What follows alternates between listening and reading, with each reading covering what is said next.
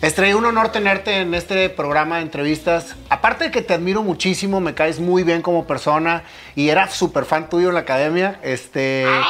Para mí es un verdadero placer porque sé algo de la historia de tu familia, de todo lo que vivieron. Y qué mejor que escucharlo de tu viva voz, Estrella. Así que bienvenida a este programa. No, hombre, Nayo, y de verdad, y estoy tan contenta de estar aquí. De verdad te admiro mucho, te aprecio. Muchas porque gracias. Te conozco nada más por teléfono, hasta ahorita tuve el gusto de verte. Sí. Y te quería abrazar y no pude, pero bueno. Por la pandemia. Por la pandemia, bueno, pero muy es un contenta. abrazo muy Sí. afectuoso de energía, definitivamente. Es correcto. Oye, Estrella, a ver, este tipo de entrevista que yo hago es una entrevista más en una charla de amigos. Yo quiero escuchar la historia de Estrella, o sea, la parte de tu vida, desde tu niñez. O sea, yo insisto mucho en que la niñez es la conexión de todo lo que viene después. Okay. Entonces, para mí es muy importante que me platiques tu historia.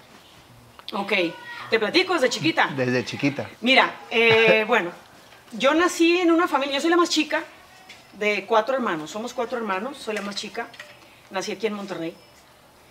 Y bueno, mis 3 hermanos más grandes son hombres, yo soy la única mujer, la consentida de mi papá. Y a lo mejor quien luego no les hizo la vida tan agradable a mis hermanos, porque pues era la consentida, pero al final de cuentas se divertían mucho conmigo. Yo fui una niña muy feliz, Nayo. O sea, desde chiquita siempre fui muy libre, me dejaron ser libre, me dejaron jugar, me dejaron rasparme, me dejaron ensuciarme todo el día en la calle.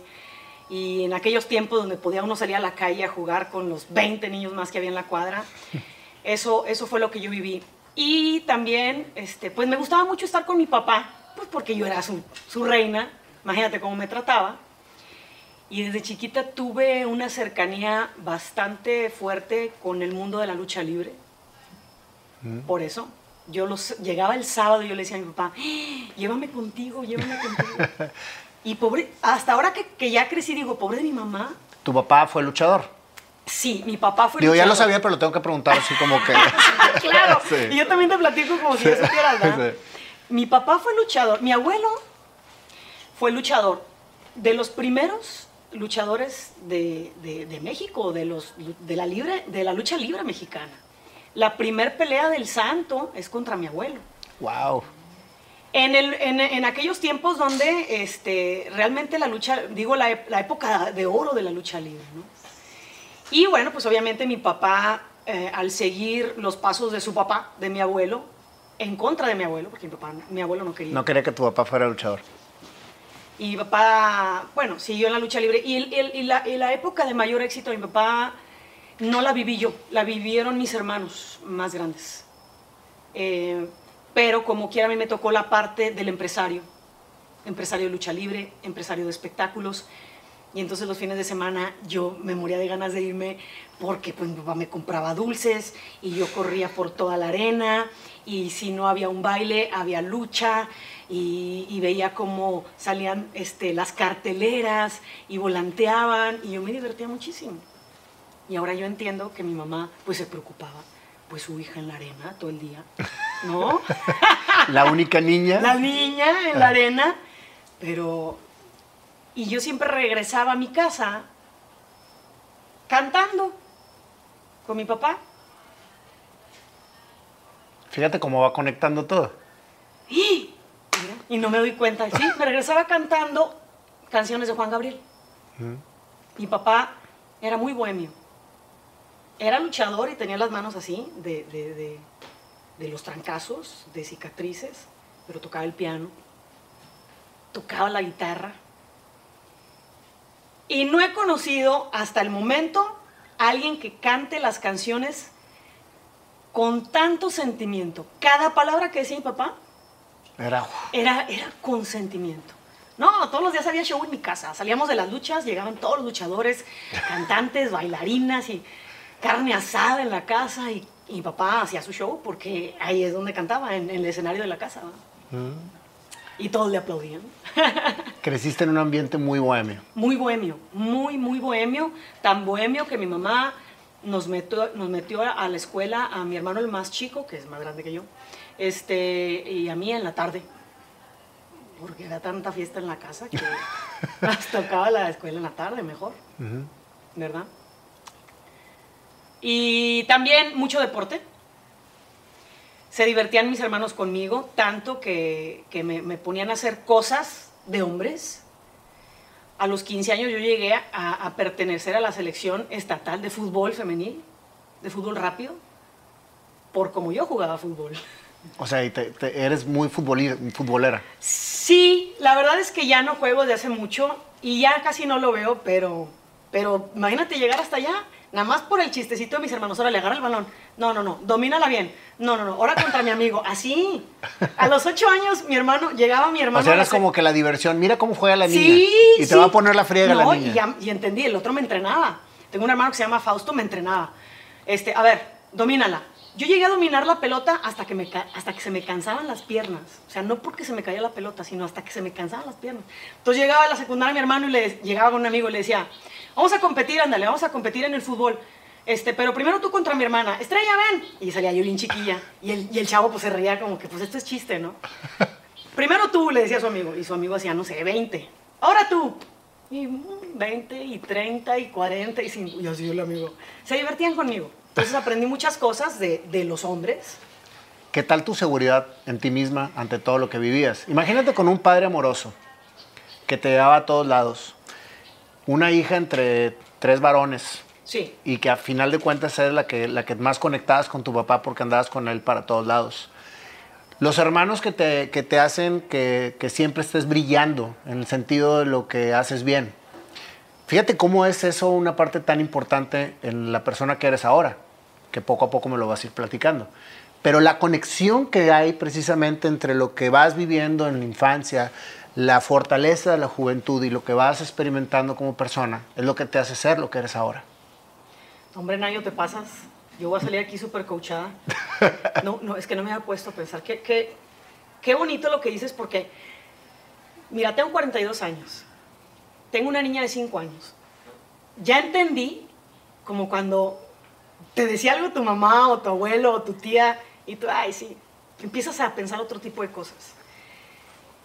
Y sí, efectivamente, me sentí siempre bien protegida. Hasta la fecha me siento muy segura. Independientemente que ya no está mi papá, pues que no vivo con mis hermanos, tampoco, yo me siento protegida y siempre lo supe. Pues yo tenía un superhéroe en mi casa, imagínate, que a mí me pasara algo, pues, a ver, el hombre más poderoso del mundo, ¿verdad? Para mí, mi papá.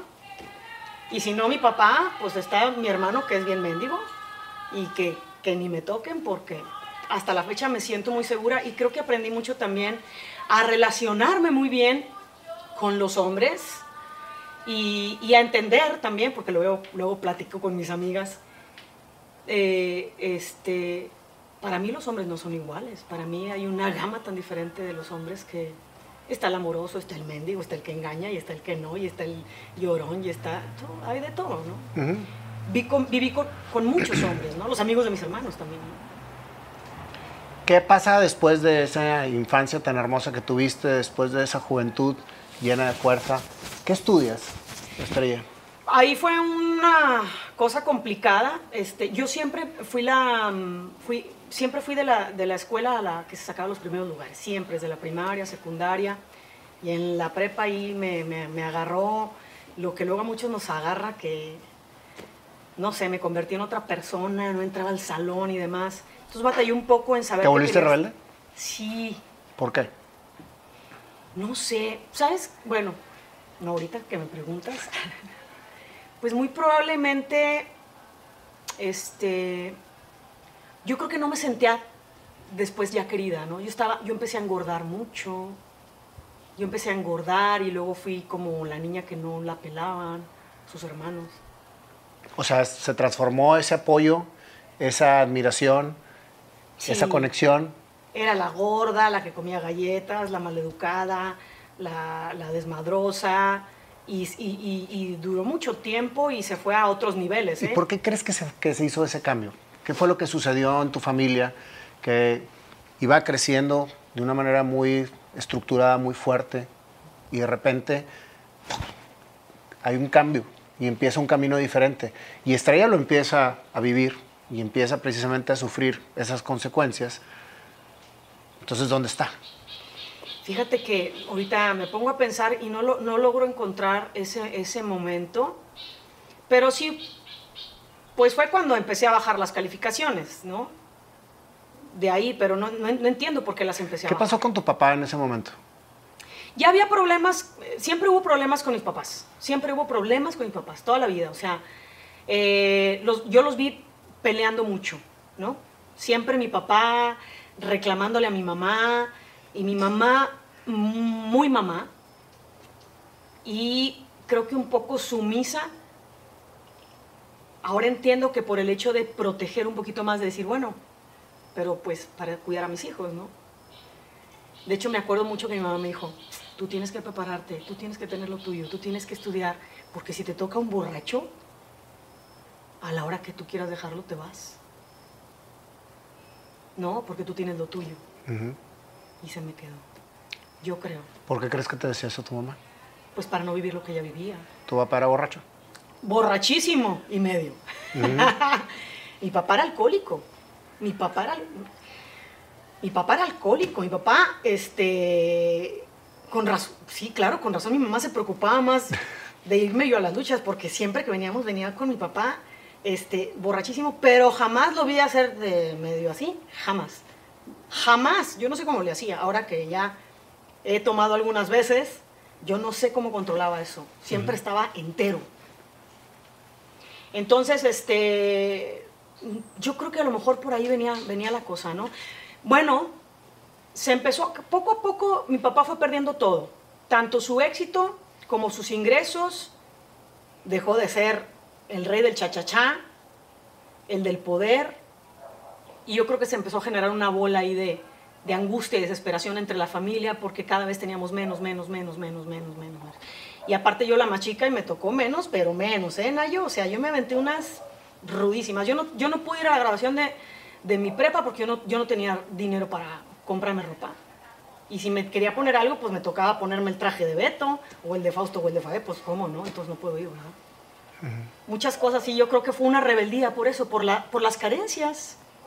Yo creo que por las carencias. Y pues ahora burra, fíjate, no entraba a la escuela, pues ahora ni beca tenía. Ahora te explicas por qué empezó precisamente ese cambio, de que poco a poco fue cambiando Estrella, llenándose de situaciones alrededor que a lo mejor no estabas controlando. Sí, claro. ¿Y qué sucede? Que cambia precisamente ese entorno y tú vas trazando el camino nuevo, que es a lo mejor lo que mucha gente no entendemos. Sí, claro. Ibas en caballo de molienda, ¿sí? Perfectamente todo bien, y de repente se empieza a desmoronar todo tu castillo y te empiezas a ir precisamente y tú misma empiezas a trazar ese choque hacia tu alrededor. Sí, termino se acaba la prepa, el ciclo de la prepa, pero yo tenía materias pendientes. O sea, yo no podía entrar a la facultad porque yo tenía materias pendientes. Y ahí me aventé un proceso, yo me salía a caminar sola y pensaba, yo decía, ¿qué quiero hacer? ¿Qué quiero hacer? ¿Qué voy a estudiar? Administración. No, voy a estudiar leyes. No, ya sabes, todas las carreras como típicas, digamos, las que reconocemos. No, a mí me gusta dibujar, voy a estudiar diseño gráfico, no. ¿No sabías qué querías? No, hasta que dije, ¿qué carrera es la que si yo estudiara, todos los días me levantaría feliz para ir a la escuela y hacer tareas? ¿Cuál es?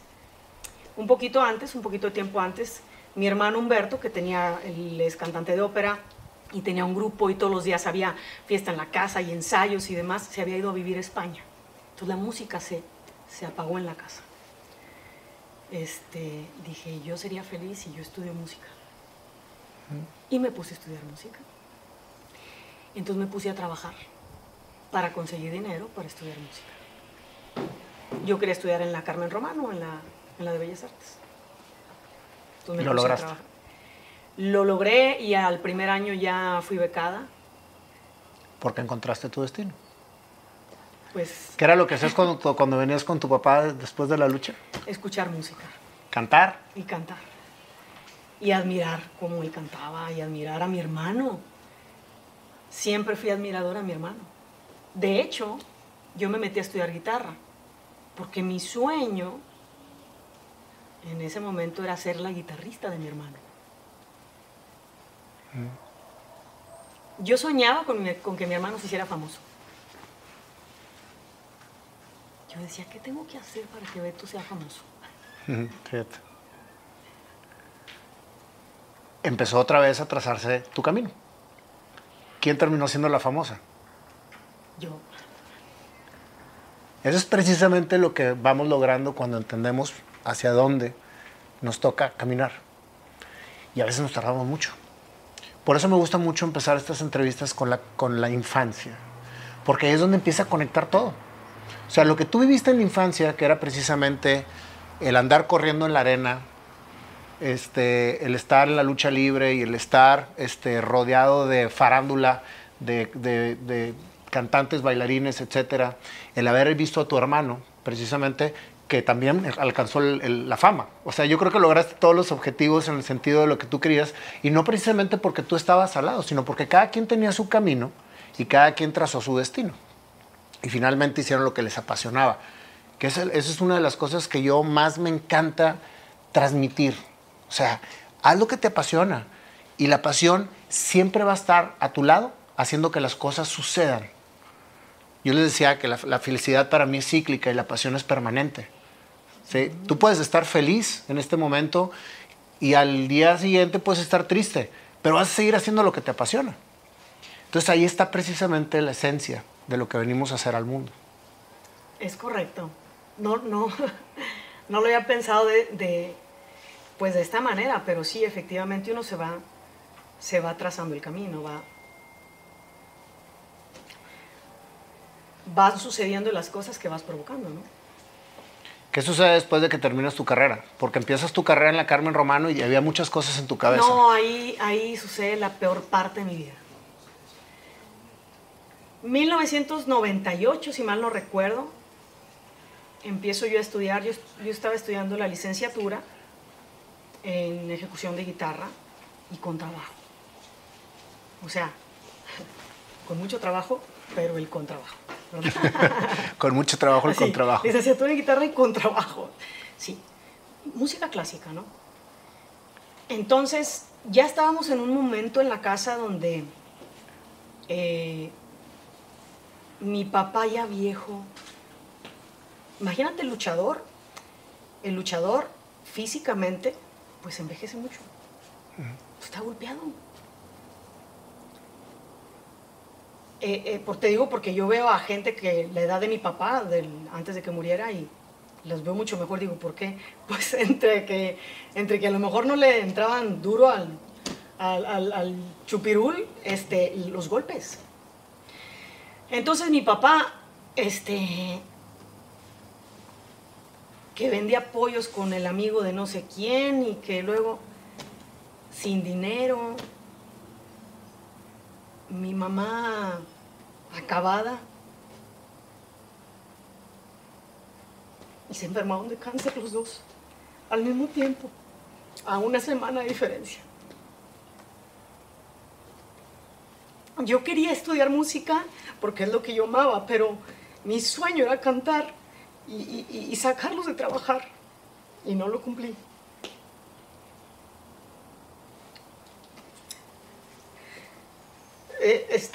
Yo estudiaba, luego se separaron. Eso lo hicimos mis hermanos y yo. Hicimos una junta y hablamos y dijimos que lo mejor era separarlos porque peleaban mucho. Los separamos y parecían novios. O sea, no pasó ni un mes y voy por ti, y ahora cenamos en mi casa y luego cenamos en la tuya. Y dos se fueron a vivir con mi papá, dos se fueron a vivir con mi mamá y dos nos quedamos con mi papá. Yo me quedé con mi papá porque yo dije, creo que mi mamá es más inteligente y podría entender que yo me quede con mi papá. Pero si yo me voy con mi mamá, a mi papá se le acaba la vida. ¿Seguiste siendo su niña? Siempre. Entonces, mi papá habló conmigo, luego me dijo, quiero que te quede claro algo, que el amor de mi vida es tu mamá y yo no quiero otra mujer. Entonces tú tranquila. que vamos a estar aquí tú y yo. Y mi hermano el mayor, que se la pasa viajando por todos lados hasta la fecha, entonces vivíamos mi hermano el mayor, yo la más chica y mi papá. Y los otros dos con mi mamá. Y pues Beto nunca estaba. Entonces me la pasaba yo con mi papá. Y estudié la música 3 años nada más. Yo no acabé mi carrera. Se enfermaron de cáncer mis papás. Mi papá duró 3 meses enfermo, mi mamá 7 meses más que mi papá. Murió mi mamá y se acabó. Se me acabó la vida. ¿Se te acabó la vida o empezó tu vida? Gracias. Gracias.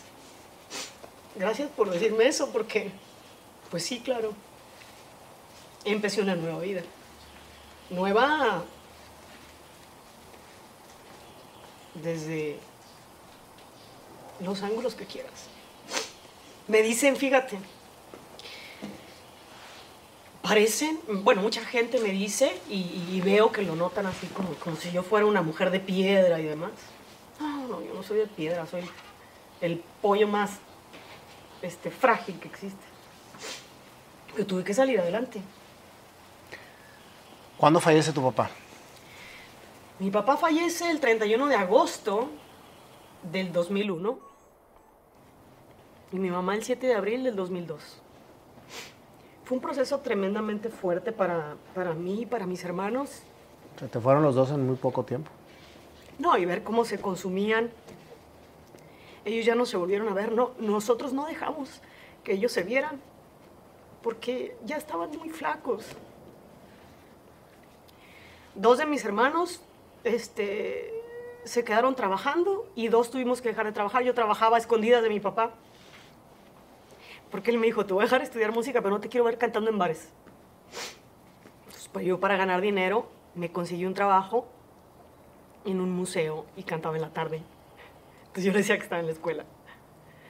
Yo dejé de trabajar y mi hermano el más grande, más o menos, y los que seguían trabajando, uno desde casa, era Fausto y Fabek también tenía que salir. Pero vivimos muchas historias. Y una de ellas te la voy a platicar. Estaba cantando mi hermano Beto en un café, en el café donde yo cantaba, yo dejé de cantar. Él empezó a cantar ahí solo con su guitarra. Mi papá ya había fallecido y mi mamá se le cayó a mi hermano que estaba recién operado. Fausto estaba recién operado de la cadera y estaban los dos en el piso. Y entonces yo me tuve que ir, pedí un taxi y me fui rápido por Beto y estaba cantando y me le paré al lado y párate, vete. Y pues agarro yo la guitarra. Para que no se apagara el show. Pues no, el show tiene que continuar. ¿Cómo agarraste la guitarra y cantaste después de que estaba tu mamá y tu hermano tirado? O sea, y dices que eres de pollo. Sí, ¿verdad? Soy de hierro. No, déjate de eso. Yo nunca había cantado sola con la guitarra. O sea, en el grupo donde yo cantaba, sí tocaba, pero con el grupo. O sea, no estaba acostumbrada a hacerme, ya sabes, un show yo sola con mi guitarra. Y pues ahí me lo inventé. ¿Cuánto te falta? Le dije, no, pues no me acuerdo, 20 minutos. Dije, son como 6 canciones, vámonos. Tremendamente fuerte, con pocos ingresos, con muchas carencias, 40 grados en Monterrey y el refrigerador descompuesto. Muchas historias. Y entonces muere mi papá en agosto y fuimos a enterrar a mi papá y a regresar en friega con mi mamá, a cuidarla, a atenderla. Y nosotros dijimos, no le vamos a decir nada a mi mamá. Pues es mi mamá, ¿cómo no se va a dar cuenta? Claro. Apenas entramos al cuarto y estaba así, Y nos dijo así, ¿tu papá? Sí. Ok.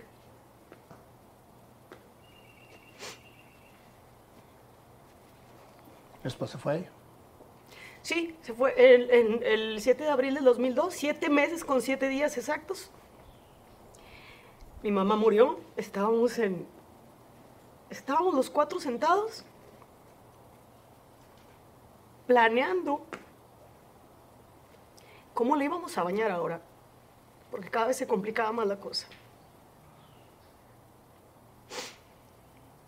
Y en lo que estábamos planeando y no, subió mi hermano Fausto y nos gritó que ya se había muerto mi mamá. De mi papá yo me di cuenta, de mi mamá Fausto. Bueno, yo me di cuenta y a mí me dio mucho miedo y le hablé a Beto, le dije, vente ya. Tenemos una manera de comunicarnos que a veces personas cercanas no lo entienden. Pero si a mí mi hermano me habla ahorita y me dice, agáchate, así estamos grabando, yo me agacho. No tiene que explicarme. Entonces yo le dije a Beto, vente ya. Y en 5 minutos llegó y mi papá murió.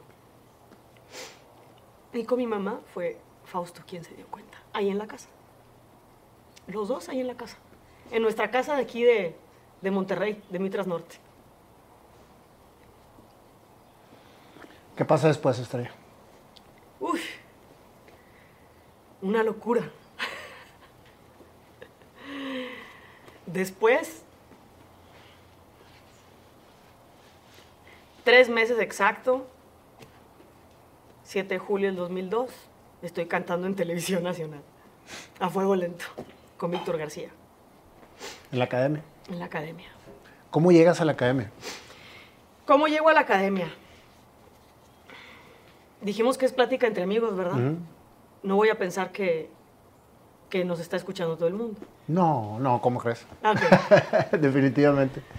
Te estoy hablando entre amigos desde hace rato. Yo lo sé y te lo agradezco muchísimo, porque de eso se trata.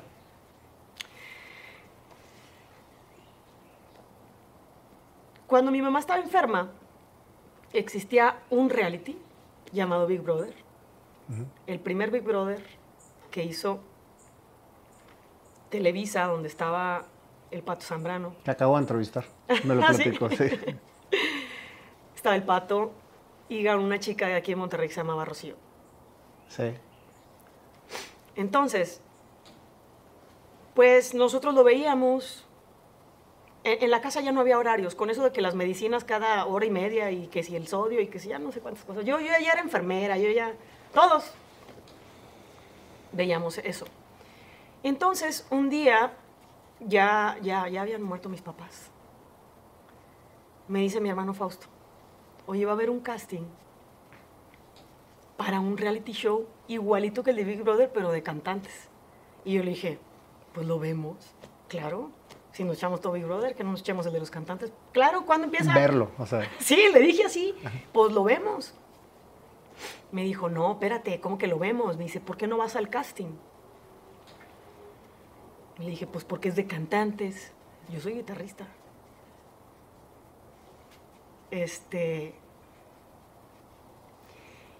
¿Y qué querías tú ser para sacar a tus papás del tema que traían? Yo quería cantar, ok. ¿Sí? Ah, sí, dije, sí, yo quería cantar. Sí, tienes razón. Mira, ¿ya ves? Qué bueno que vine, ¿ya ves? Ya me expliqué qué hice. Bueno, sí. Entonces, yo en ese tiempo yo tenía un novio que también cantaba. ¿Seguías siendo gordita? ¿Quién? ¿Tú? No, yo ya estaba flaca, ojerosa, cansada y sin ilusiones. Ok. Y era un palo. No, ya no estaba gordis. Entonces, me dice, salte de aquí, estás muy deprimida, vámonos. Fíjate, yo no sabía de qué me estaba hablando, pero me dijo, vámonos, te voy a llevar a un lugar para que conozcas gente que hace lo mismo que tú, música. Agarra el teléfono, el celular no, agarra el teléfono y marca tal número y luego le picas al 2 o no sé qué. Y era así, para no sé qué, darte de alta, si eres de no sé qué, dale al número 2. Sí, lo que me dijeron. Y entonces nos vemos el domingo a las 7 de la mañana en el Far West. Creo que en el Far West. Creo que sí. Sí, sí, mal no recuerdo, sí. Y entonces fuimos al casting de la academia. Yo no sabía que era el casting de ese reality show que me había iban dicho, a ir ustedes, que iban a ver ustedes. Que yo iba a ver cuando saliera la televisión. Yo no sabía. Y entonces me quedo de ver con el joven, sí, con quien era mi novio. Me quedo de ver en el metro, en donde se cruzaba el metro de arriba con el metro de abajo. Uh-huh. En Félix Gómez y Universidad. Sí, yo no sabía, era la primera vez que yo iba ahí. Y entonces pasamos al casting. Me acuerdo que había una cola grande y llegamos muy temprano porque yo me fui de oscuro. Y yo dije, pues voy a ir. Pues sí, voy a ir. Y ya, nada más me acuerdo que fue un domingo. El sábado también había habido casting. ¿Cuánta gente fue la que...? No sé, pero era mucha gente. Pues sí, en toda la República Mexicana y creo que Centro y Sudamérica, ¿no? No sé en esa ocasión. Ya después, pues, sí iba más gente. Después sí iba más gente. Porque era la primera generación de... Todavía no sabían qué iba a pasar con esa primera generación. El casting de la segunda fue tremendo. Y tercera y cuarta. No logro ubicar yo, no me sé los números. Pero bueno, era muchísima gente. Pero era mucha gente y yo sí llegué muy temprano. Que me dijo, vete temprano para no hacer cola. El sábado ya habían hecho casting varios, pero era una parte el sábado y una parte el domingo, me tocó el domingo. Entonces, pasé un filtro, canta. Y yo pues canté una canción de un amigo de mi hermano, un cubano, que se llama Pedro Dicán, que él cantaba una canción muy bonita, que él extrañaba a su novia y la compuso ahí en mi casa. Yo lo vi como la compuso. Y me enamoraba, cómo él estaba enamorado de su novia, estaba chavita, ¿no? Y decía, ay, qué bonito la ama, ¿no? Entonces yo hice casting con esa canción. Y entonces me decían, ok, pasa por esa puerta. Siempre había como 2 puertas, ¿no? Pasa para allá. Y yo, ay, ¿qué será, no? Pues era el siguiente filtro. Me eché como 3 filtros. Y me acuerdo mucho que luego dijeron, no, pues en la noche es la final. La final de los que quedaron el sábado y de los que quedaron ahorita el domingo. Y eso ya es en el aula magna. Y todos vimos el casting de todos, así en las butacas. Estaba el escenario y veíamos el casting de todos. Ya era la final de Monterrey. Ahí estaba Miriam. También estuvo ahí José Antonio, que es otro compañero de la generación. Estuvimos nosotros 3 en este casting. Total, me doy cuenta que cada persona que pasaba le decían, si traían guitarra, le decían, sin guitarra. Y yo decía, ¿y yo qué voy a hacer sin guitarra? Yo como quiera intenté. Yo intenté varias veces irme, ¿eh? Le decía, vámonos, seguramente le están quitando las guitarras, esto es un casting para un grupo coreográfico vocal. Y yo ni bailo ni nada, vámonos. Intenté irme varias veces. No, hombre, espérate, vamos a divertirnos. Espérate. Y pues me quedé. Y entonces yo dije, yo voy a hacer mi fila, cuando me hablen voy con mi guitarra. Y pasé con mi guitarra y me dice, y no me la quitan. Y a todo el mundo le decían, canta otra canción, no la que cantaste, canta otra canción. Y a mí no me dijeron eso. Dije, yo voy a aventar la misma rola, pues si es la que me está pasando, pues déjame aviento la misma rola. Y no me la cambiaron. Lo que sí me dijeron, bueno, ahora canta otra. Canta una balada. Y yo, ¿una balada? No, te puedo cantar un bossa nova, le decía yo. Porque no me conozco baladas. Sí. Y me canté un bossa nova. Total, ya nada más dicen, los finalistas de Monterrey son tal y tal y tal y tal, y éramos como 15 de Monterrey. Así quedó. Ya para ese momento, ya supe que era el reality show del que me hablaba mi hermano. Y en la noche le dije, ¿a dónde crees que fui? Nomás para que te eches un quemón. Ya soy finalista en Monterrey. Yo ya estaba por bien servida, ¿eh? O sea, para mí había sido un gran logro haber llegado a una final entre cantantes, que yo era guitarrista, ¿no? En mi cabeza, o sea, soy guitarrista, porque ni había acabado mi carrera. Y yo dije, ya me di por bien servida. Y ya, a los pocos días a la semana me preparan una sorpresa, porque a todo el mundo, para decirles que estás en la academia, te preparan una sorpresa. Y a mí me la prepararon en las luchas, después de que hay una lucha campal de no sé cuántos luchadores. Hay uno que... ¿Y las luchas por tu papá? ¿O por qué por la... Sí, es que la producción de la academia era increíble. O sea, se iban como a investigar tu vida. ¿Y qué sería para ti una sorpresa? ¿Me entiendes? Y a mí me prepararon una sorpresa el Día del Padre. ¿Era el Día del Padre? Bueno, no. En las luchas, con el luchador que se había ganado el premio de un homenaje que le habían hecho a mi papá anteriormente. Prepararon algo muy bonito en las luchas. ¿No crees, Estrella, que eso que te toca vivir te remonta nuevamente a esa niña que iba con su papá a la arena a correr, para después haber soñado ser cantante y para sacarlos, etcétera, y que el anuncio de que tú quedaste como ya miembro de la academia haya sido exactamente ahí, con lo que tú habías soñado después de que había muerto tu papá? Son muchas coincidencias, que yo creo que se llaman diosidencias. Y es precisamente lo que te pone la vida como recompensa de haber hecho lo que realmente querías hacer.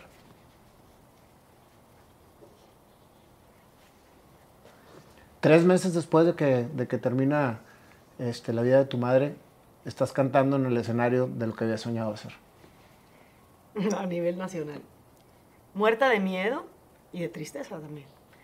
Pero si ves las fotos, yo estoy sonriendo, porque el show tiene que continuar. Es correcto. Así llegaste a la academia.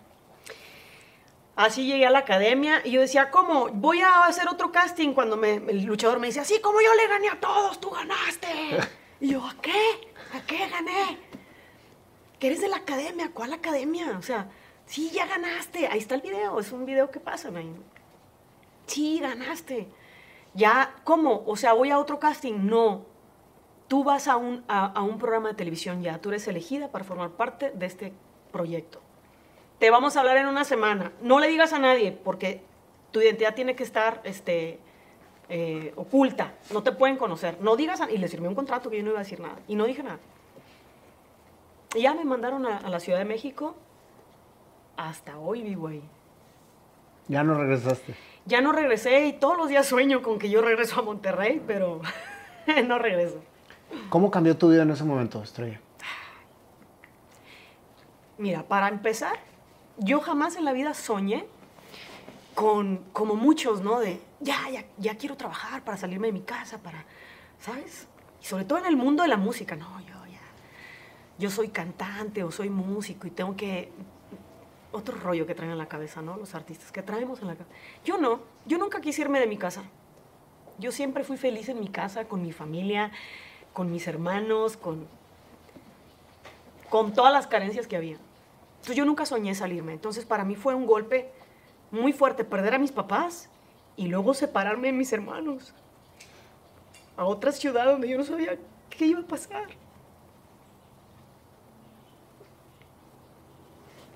Pero sabía que me tenía que ir. Dije, voy a tomarlo.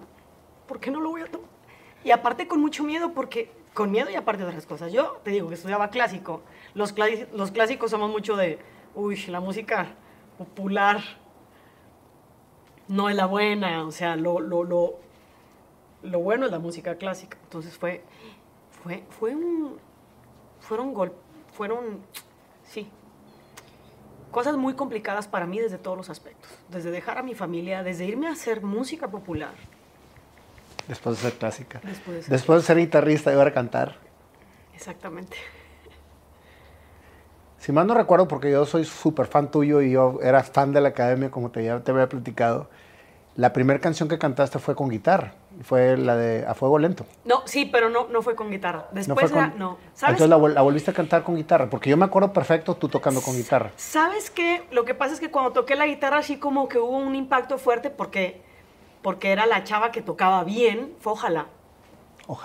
Ojalá, sí tienes Ojalá razón. de Silvio Rodríguez. Sí, claro. Y a la gente le gustó eso, como que, canijo.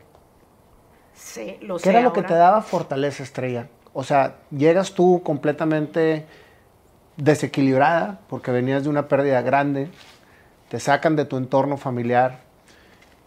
Veo que tus hermanos vuelven a conectar con esa estrella que era precisamente el orgullo de la familia a la que le ponían a ser dominadas. Y esa estrella que estuvo precisamente en la etapa de su prepa, como que aislada y sola, en el sentido de lo que le estaba tocando vivir, vuelve a conectar con esos 3 hermanos que siempre le habían dado la fortaleza y le habían dado también esa seguridad para que lograras hacer las cosas. Y quien te incitó a entrar a la academia fue uno de tus hermanos. Sí, el que no se dedica a nada de esto, por cierto. El que no se dedica a nada de eso. ¿Qué era lo que te fortalecía en ese momento? Ay, no, yo no sé. Yo creo que lo que me fortaleciera, si mi sueño era darle algo a mis papás y no están, no tengo otro sueño. Ahorita, una vez estando ahí dentro dije, muy bien, qué bueno que estoy aquí. Porque quiero que brille mi hermano. Si yo soy un camino para que él lo haga, eso es lo que yo pensaba. Siempre pensando en mi hermano, en mis hermanos, siempre fue en mis hermanos. Qué bueno que me va bien por mis hermanos. Qué bueno que... Siempre fue así, mucho tiempo fue así. Eso es lo que me levantaba. Qué bueno que se sientan orgullosos mis hermanos. Cada fin de semana que cantábamos, cada domingo, la producción llevaba a un representante de cada familia, de cada uno de nosotros. Yo no lo sabía. Yo nada más salía a cantar y de repente me parecía Fabej. Y yo, uy, empezaba a llorar y llorar. Y al siguiente fin de semana me aparecía Fausto y yo empezaba a llorar y llorar. Hasta como el 5.º concierto dije, mira, estos siempre van a venir. Qué padre, ¿no?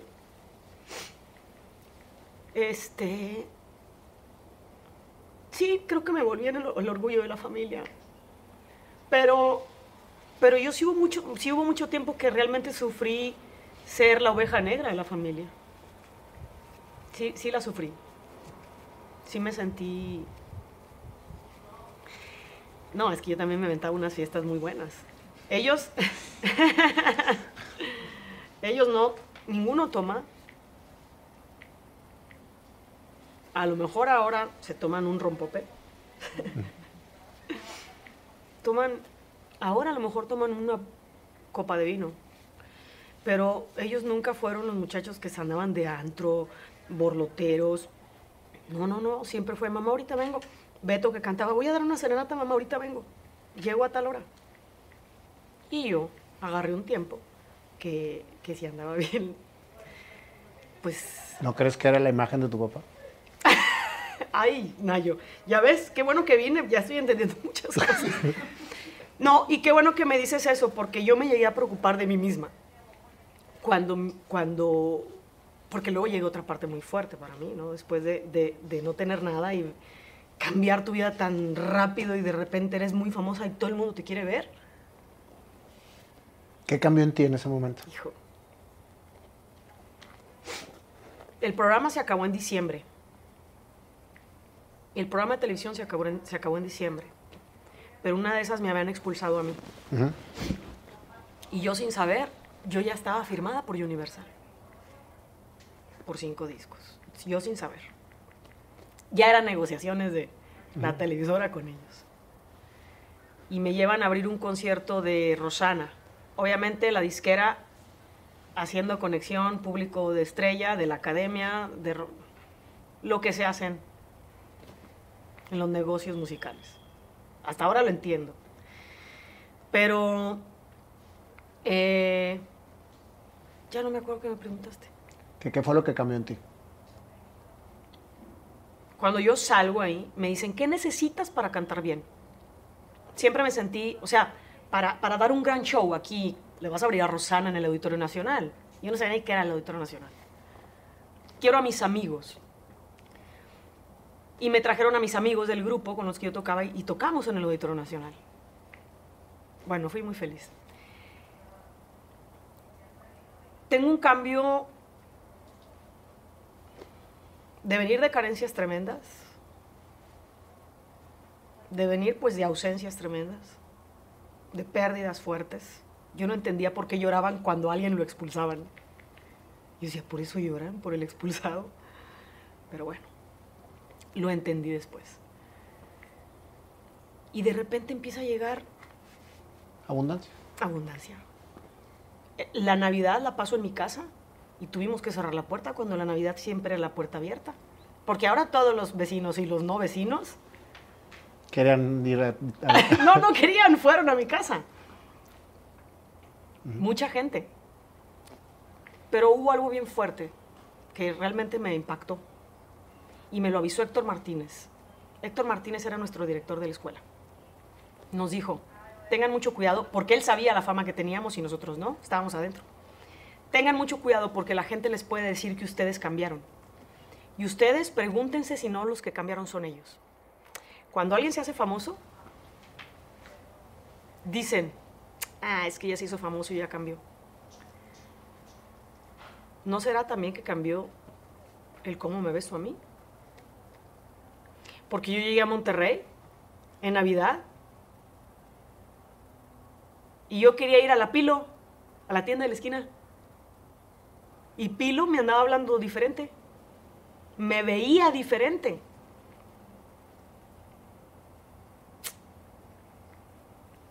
Y yo me quería topar con, pues, casi que si me daban zape, me siguieran dando el zape. ¿Qué onda? ¿No? Y no me estaban viendo así. Fueron muy pocos los que dijeron, y los que me hablaron normal y dijeron, ahí viene Estrella, ¿qué onda? Oye, qué chido, ¿cómo te fue? Vente, vamos a cenar. Los demás sí, entonces, sentí un poco, fue fuerte para mí. Yo creo que también por eso me quedé en la Ciudad de México ahorita que estoy pensando. Ahorita que me pusiste a pensar. Yo creo que eso fue parte también de que yo me quedara allá. Después de tu éxito que tuviste, te alejaste de la fama por completo.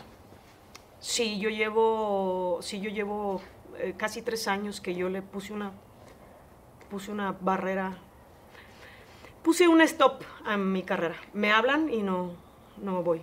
O sea, les digo que no. Lo cual para mí es un honor tenerte aquí entrevistándote y que me platiques todo lo que viviste, porque en realidad sé que no habías dado entrevistas y que no habías estado dentro de la vida pública. No, llevo mucho tiempo que no doy entrevistas, precisamente también por respetar el decir, independientemente de que si te quiera dar una entrevista a ti, a alguien, que no eres tú, a ti sí te la estoy dando. Gracias. Y con mucho cariño. Les decía yo, pues si ya le dije a este que no, y a este que no, y a este que no, no le puedo decir a este que sí, porque se me van a enojar esto. Pero esto no es entrevistas, es plática de amigos. Sí, es plática de amigos. Claro. No, Sí. Exacto. Tú no me invitaste a entrevista, tú me invitaste a tu casa a platicar como amigos. Así es. Y estamos platicando como amigos. Es correcto. Aquí estoy como amigo. ¿Por qué te alejas? Ay.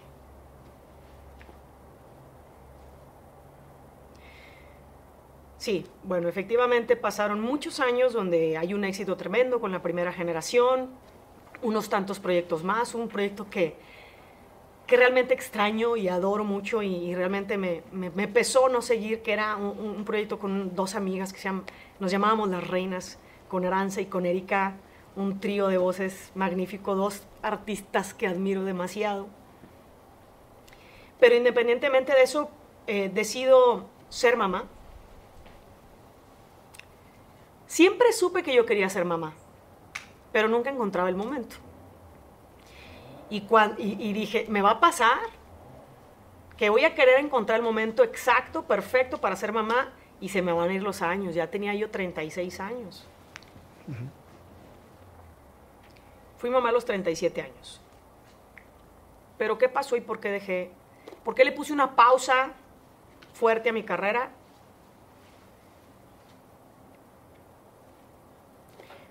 Te voy a hablar de otro tema. En paralelo a mi carrera, yo viví una historia en el tema económico que me di varias veces de topes hasta que me quedé en ceros. Caí en una depresión muy fuerte por no saber manejar el dinero. Y me levanté de esa.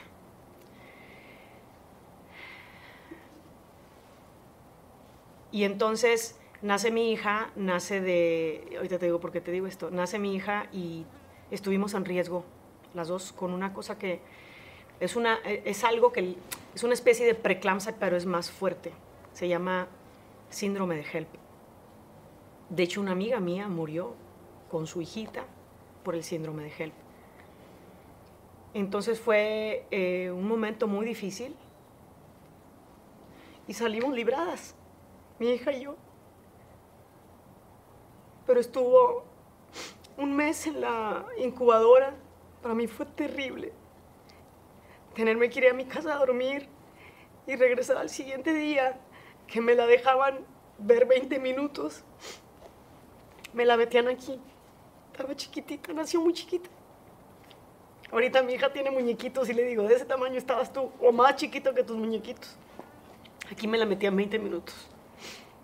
Tuve una depresión tremendamente fuerte por esto que sucedió. Salimos adelante mi hija y yo. Pero, mi marido es músico y viaja mucho. Entonces, yo creo que también la depresión fue por este proceso que estuvo muy peligroso, pero también un cambio de vida otra vez tremendo. De ser libre, de viajar, de ir, de hacer lo que me diera la gana. Ahora sí que sin papá y sin mamá, sin a quién tenerle que dar nada, ¿me explico? Hacía yo de mi vida lo que yo quería. Cuando tengo a mi hija, ya no puedo viajar por este problema y esto, un tiempo. Total, ¿me regalas uno? Claro que sí. Ah, no, aquí está. Es que pensé que lo había perdido. Ah, ok.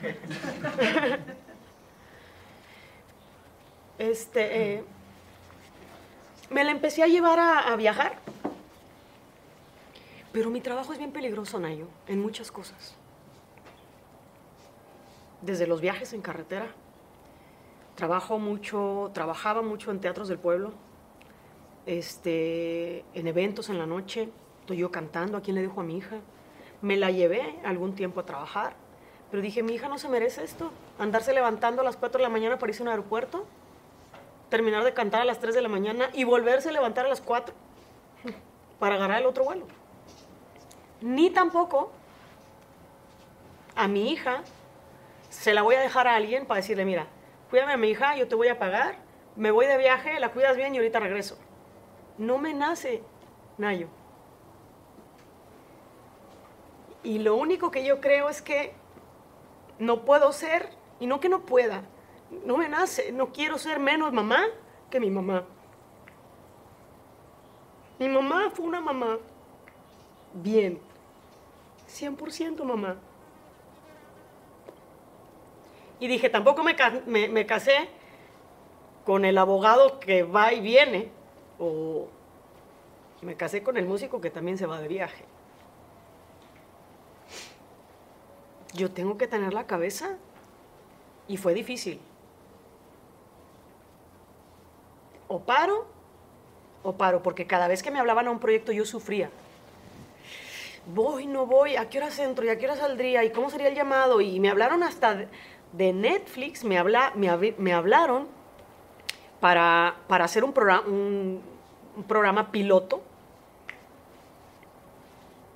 Y yo sufría porque estaba dejando proyectos interesantes, porque cuando yo balanceaba decía, ya me la sé, ya había hecho novelas, llamados desde las 6 de la mañana, terminas a las 12 de la noche, si te va bien, o 8 o 6 de la mañana también terminas. Entonces, otra vez que lo mismo, que me acompañe mi hija al llamado, yo estoy grabando aquí y alguien cuidándola, no, eso no es ser mamá.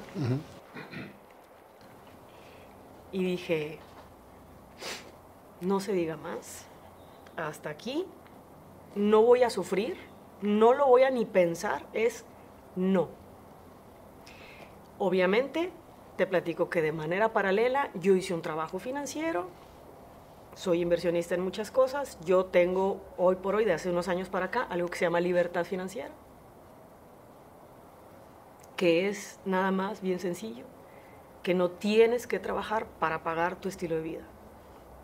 Entonces yo dije, yo cuento con esto, balanceo, ok, no voy a ganar esto, pero tampoco me voy a ir.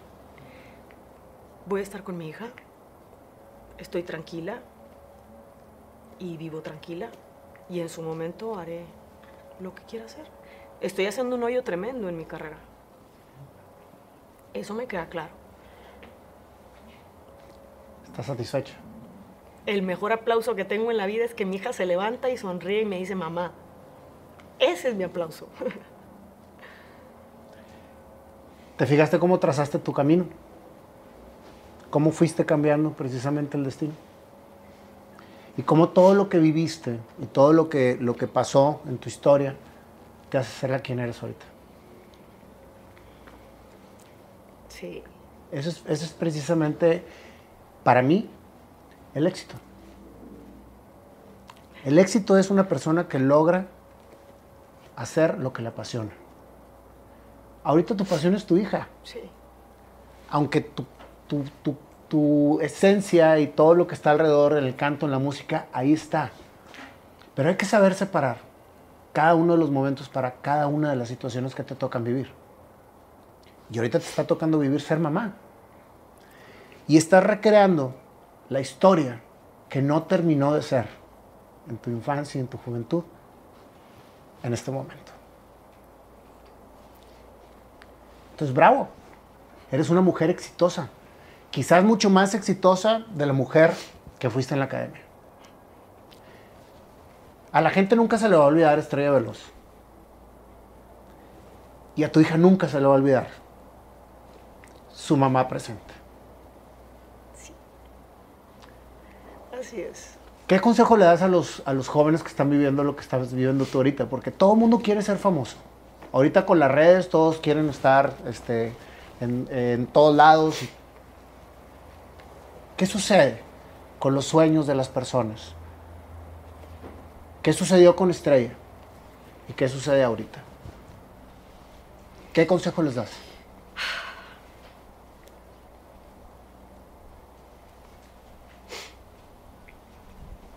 Pues sí. Nada está mal y nada está bien. Creo que lo que tenemos que hacer es lo que queramos hacer, pero con la conciencia. El mundo artístico parece un mundo maravilloso, y es un mundo maravilloso, lleno de luces, pero somos personas y hay que hacerle caso a la persona.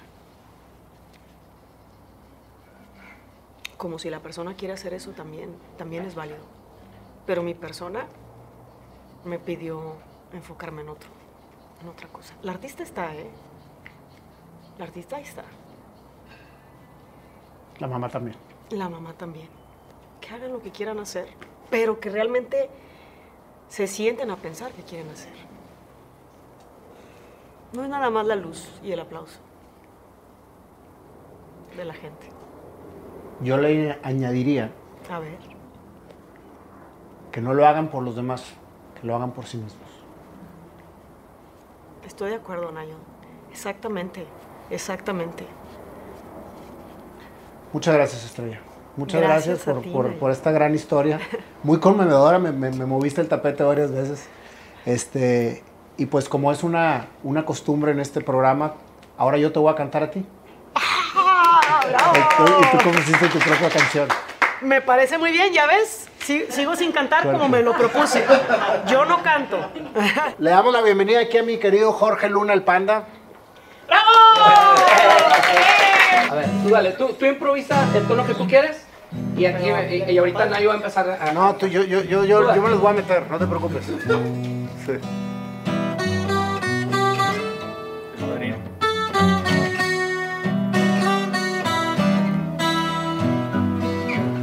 Nació una niña en una familia, entre lucha y bohemia ella creció. Su padre, su mayor admiración, contigo de la mano lleva el corazón. Corriendo en la arena, disfrutando lo que vive padre y la hija. Los hermanos alrededor admirando tu capacidad de vivir. La pelota dominando con todos a tu lado, admirando lo que hacías, te fortalecía. Estrella crecía, tu vida hacía que fuera de maravilla. Estrella creció y a la prepa entró. Su familia poco mal estaba, con un padre que admiraba y que poco a poco se alejaba. Estrella lloraba.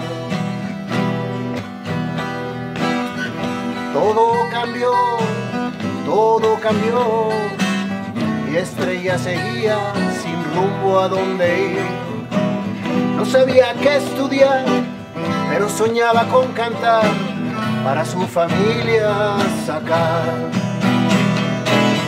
Un buen día Estrella estaba con sus padres que ya no la arropaban, con sus hermanos. Fortalecida, volvió otra vez a la vida.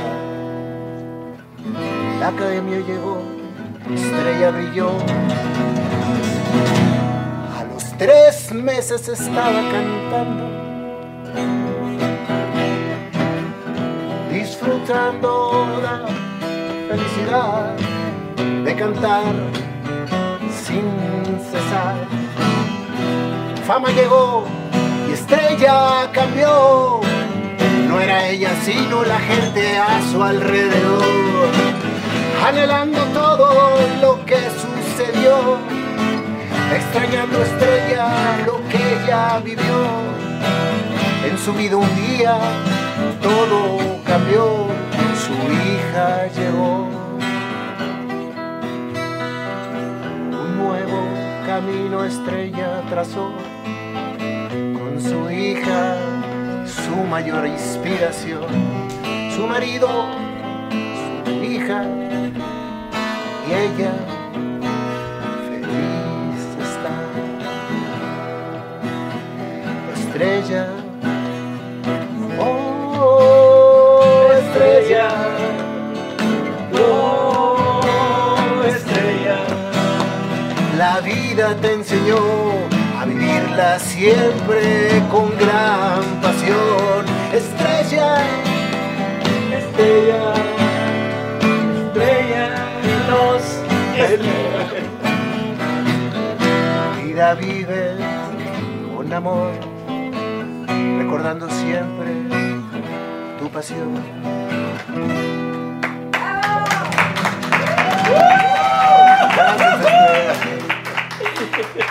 Gracias, Estrellita. No, hombre, gracias a ti, Nayo. Algo que se canta con el corazón, sin tantos timings y tanta armonía, pero finalmente con toda mi admiración. No, muchas gracias. Muchas gracias y realmente me has hecho pasar un rato bastante agradable y de verdad jamás dudé en querer venir aquí contigo y ahorita confirmo que fue una muy buena decisión agarrar un avión, venir, platicar contigo y regresarme porque me llenaste mucho. Te llenaste tú. Okay. Oye, qué honor que hayas volado nada más para este momento, para nosotros, después de 3 años de no tener una aparición, de tener una presencia en cámara, estar fuera de todo, dedicada a tu familia. No, reapareciste en la academia, ¿no? Ahora que se reencontró la primera generación. Fue 2017. Ah, caray. Sí, no, pero tiene 3 años. Hace 3 años no habías tenido entrevista. El último evento bien formal fue el Auditorio Nacional. Tienes razón. Sí. Bueno, pues muchas gracias, Estrella, muchas gracias, Pandita, por habernos inspirado en esta canción. Y Dios te bendiga. De veras, siempre bienvenida a esta plataforma de comunicación, en donde estas historias es precisamente lo que queremos dejar a la gente que nos sigue. Gracias, Nayo, y a toda tu gente, de verdad, un abrazo, que Dios los bendiga. Muchísimas gracias por todo y por mira ya los callos que traigo, ¿verdad? Ya me pusieron a tocar. Yo creo que esos callos son por tanto hacerle el biberón así. Sí. Gracias. Un aplauso yo.